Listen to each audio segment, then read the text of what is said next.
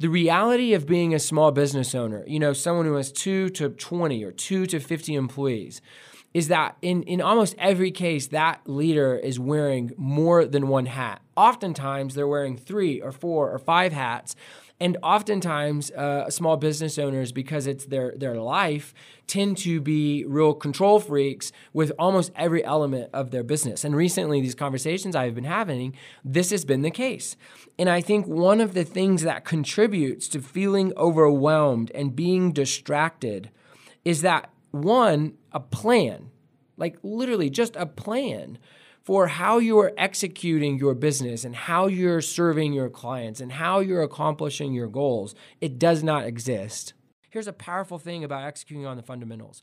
When I'm dealing with someone I hire or a business I'm dealing with or whatever, when I'm working with them and they're really good at just the fundamentals, communication, follow through, quality, relational qualities, things like this, when they're good at those things, when there's a problem or a mistake, I am much more likely to be patient and empathetic and understanding and forgiving when they execute on the fundamentals. But when I'm dealing with a contractor or a business or a service provider and they're not any good at the fundamentals and we're constantly having problems and conflict is constantly arising, it makes this situation really difficult, and it just creates a lot of conflict. It creates a lot of chaos, and so executing on the fundamentals is a really, really big deal.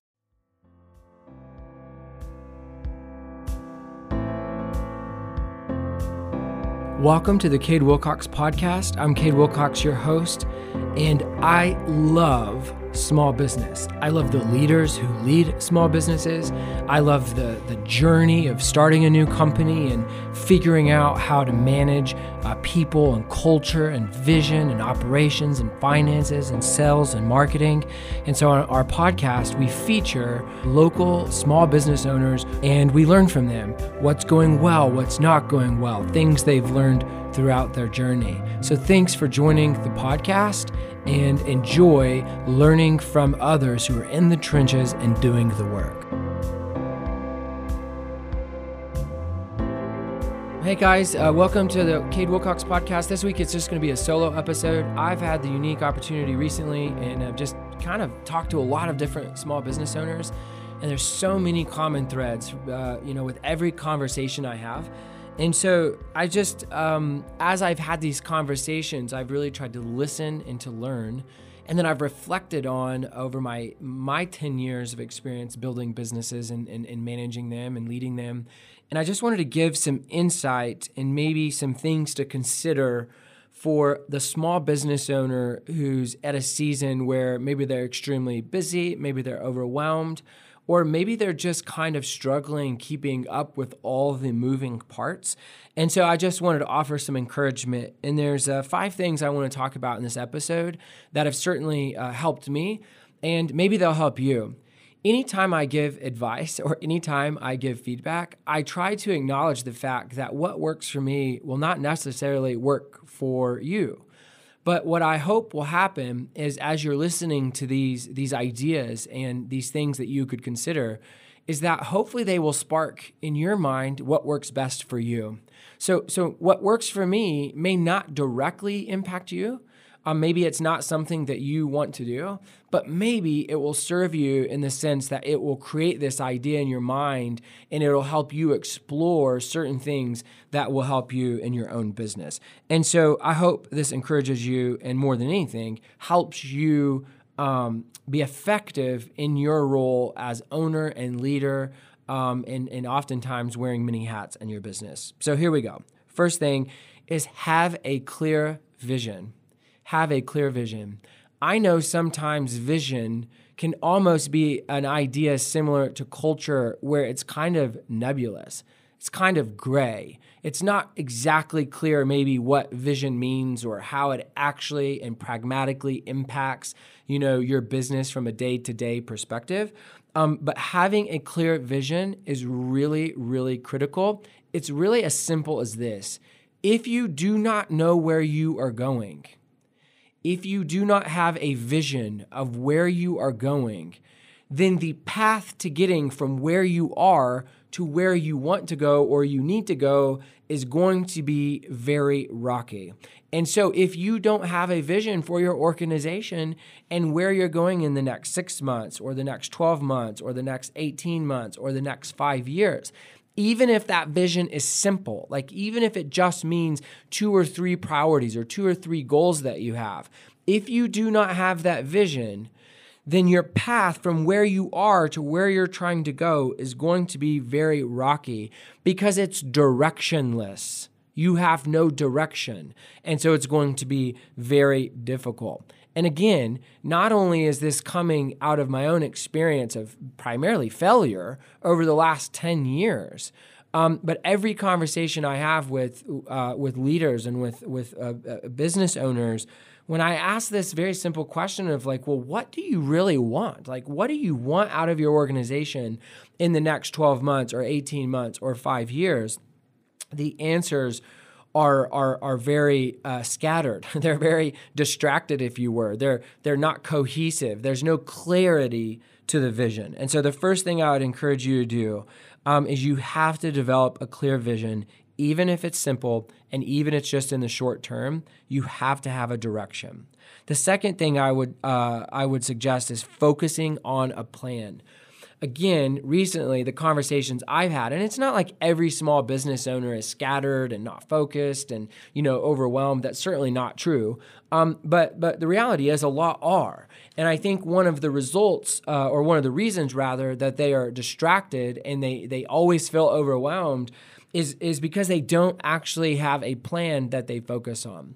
The reality of being a small business owner, someone who has 2 to 20 or 2 to 50 employees, is that in almost every case, that leader is wearing more than one hat. Oftentimes, they're wearing 3 or 4 or 5 hats.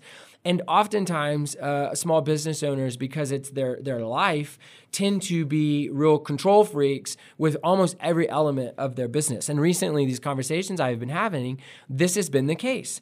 And I think one of the things that contributes to feeling overwhelmed and being distracted is that, one, a plan, like literally just a plan for how you are executing your business and how you're serving your clients and how you're accomplishing your goals. It does not exist. And in the rare instances it does exist, there is no focus related to that plan. And so in your life, in every realm of your life, whether it's your physical health, whether it's your financial health, whether it's your spiritual health, whether it's leading your small business and running your small business, if you do not have a plan of action, again, you're not going to be effective because you're being reactive to everything versus being proactive. Life is happening to you, your business is happening to you versus you happening to your business. And that is a real distinction between a healthy organization and an effective organization and one that's not. That is a real distinction and a real difference between a leader that is calm and collective and has a peace about their life versus one that's overwhelmed and just seems to be going from one fire to the next fire and one, crisis to the next crisis. And so do you have a plan? Again, there are all kinds of ways to plan. So I'm not even necessarily saying how you should plan or what your plan should include, but having a plan is essential. And starting there, if you're experiencing chaos or overwhelm, is a really good place to start. And this is true, and this is what I love about running businesses. So much about running a business is applicable to every area of life, or said another way, every area of your life impacts and is applicable to your business. And so if you don't have a plan for your spiritual life, if you don't have a plan for your physical life, if you don't have a plan for your relational life, if you don't have a plan for your finances, it's going to greatly and negatively impact every area of those aspects of your life. It's no different with your business. And so number one, have a clear vision. Number two, focus on a plan. How are you going to literally get from where you are to where you want to go? The third thing, and this has been so powerful in my own experience, is empower your team. Empower your team. There's so many reasons why this is critical. Number one, you only have so much time and emotional energy, to contribute to your business. You only have so many unique skills, that you possess that are going to help impact your business. And so the more you empower your team, the more you're going to create an environment that promotes success in your organization. It's going to impact your own leadership because instead of having 7 responsibilities, it's going to allow you to only focus on the responsibilities that you make the most impact in, right? And it's going to transform, your experience of being overwhelmed because you release other people to do work. Not only does this practically save you time because you have less work, but even more importantly than saving time, it's that the reality of it is that when you hire the right people and you empower them to do the work you've hired them to do, 99% of the time, they're going to do it vastly better than you can. So not only does it save you time, not only does it reduce the burden of wearing multiple hats, which is nice, but even more importantly, it's going to make a greater impact. I'll give you some very practical examples from my own leadership journey. 2 years ago, I was responsible for pretty much all things related to sales and operations and hiring and firing and things of that nature. Today, I'm really only responsible for leading our organization from a vision standpoint, speaking into and really, focusing on our culture and supporting Annie in her role there, and I'm responsible for sales. That's it. And it's made a huge impact empowering Annie, our chief of staff, who's a licensed counselor, who's remarkably relational and good with people. It's been unbelievable for our organization to hire her and empower her to really steward and advocate for our culture and for our people. So it did 2 things for me. Saved me a lot of time, but way more importantly than my time, it put someone in a position that 10 out of 10 times is better dealing with culture and relational issues within our company than I will ever be. Same thing with our COO, Jess. She is so much better at systems and processes and operational development and ensuring that we're delivering a great service to our client than I could ever even dream about being. And 2 years ago, I did all that. I was responsible for all of it and did a half-assed job. Now we have Jess in there. So again, does it save me time? Yes. But even more importantly, serves our team more effectively, serves our clients more effectively, helps us be more profitable, helps us be more innovative. I mean, it helps us in 100 different ways. So are you empowering your team? Are you empowering your team? Where can you do that better? Who can lead in your organization that's not currently a leader? What challenges are you experiencing? What aspects of your business are really struggling? And who in your organization, who on your team, which one of your teammates could take that thing and really own it and help move the organization forward in a way that you'll never be able to because you either lack the skill or you lack the time. So clear vision, focus on a plan, empower your team. 4th is execute on the fundamentals. Man, this is a big deal. Recently, I've hired several different landscaping type companies, and it's been a real struggle. And it is because, in my humble opinion, they do not execute on the fundamentals. They do not communicate effectively. When they do show up, the quality of their work is not very good. And so you have to keep calling them and you have to keep getting them to come back. They do not follow through. And so when I think of any business, it does not literally matter what industry or what type of business it is. When you execute on the fundamentals, you are immediately positioning yourself for great success, because the reality of it is most small businesses are not good at the fundamentals. So evaluate your own business. How are you performing on the fundamentals of business? Just good basic communication, good quality work, good follow through. I recently had a metal building built, and my experience with the contractor was everything my experience with landscapers hasn't been. He followed through. So anytime I call or leave a voicemail or text, he follows up very quickly. As I was traveling and they were building the barn, once or twice a week, he would just proactively send a text message with a photo saying, hey, we're making great progress. At the end of each week, he would say, hey, just so you know, the concrete guy's a couple of days behind. He wasn't able to come this Friday, but he'll be here next Monday. Like, he was proactive in his communication. The quality of their work is really, really good. He follows through. So when he says, we're going to be here on Monday, guess what? They're there on Monday. Again, these are very basic fundamentals of business, but they make a huge, huge difference. Here's the most powerful thing to me in my own personal experience, but also just as a consumer. Here's a powerful thing about executing on the fundamentals. When I'm dealing with someone I hire or a business I'm dealing with or whatever, when I'm working with them and they're really good at just the fundamentals, communication, follow-through, quality, relational qualities, things like this, when they're good at those things, when there's a problem or a mistake, I am much more likely to be patient and empathetic and understanding and forgiving when they execute on the fundamentals. But when I'm dealing with a contractor or a business or a service provider and they're not any good at the fundamentals and we're constantly having problems and conflict is constantly arising, it makes the situation really difficult, and it just creates a lot of conflict. It creates a lot of chaos, and so executing on the fundamentals is a really, really big deal. And here's my last piece of advice. So number 1, clear vision. Number 2, focus on a plan. Number 3, empower your team. Number 4, execute on the fundamentals, and then 5th and lastly is create space. I believe that leaders, small business owners, really struggle with intentionally creating space to think, to dream, to plan, to be proactive versus reactive.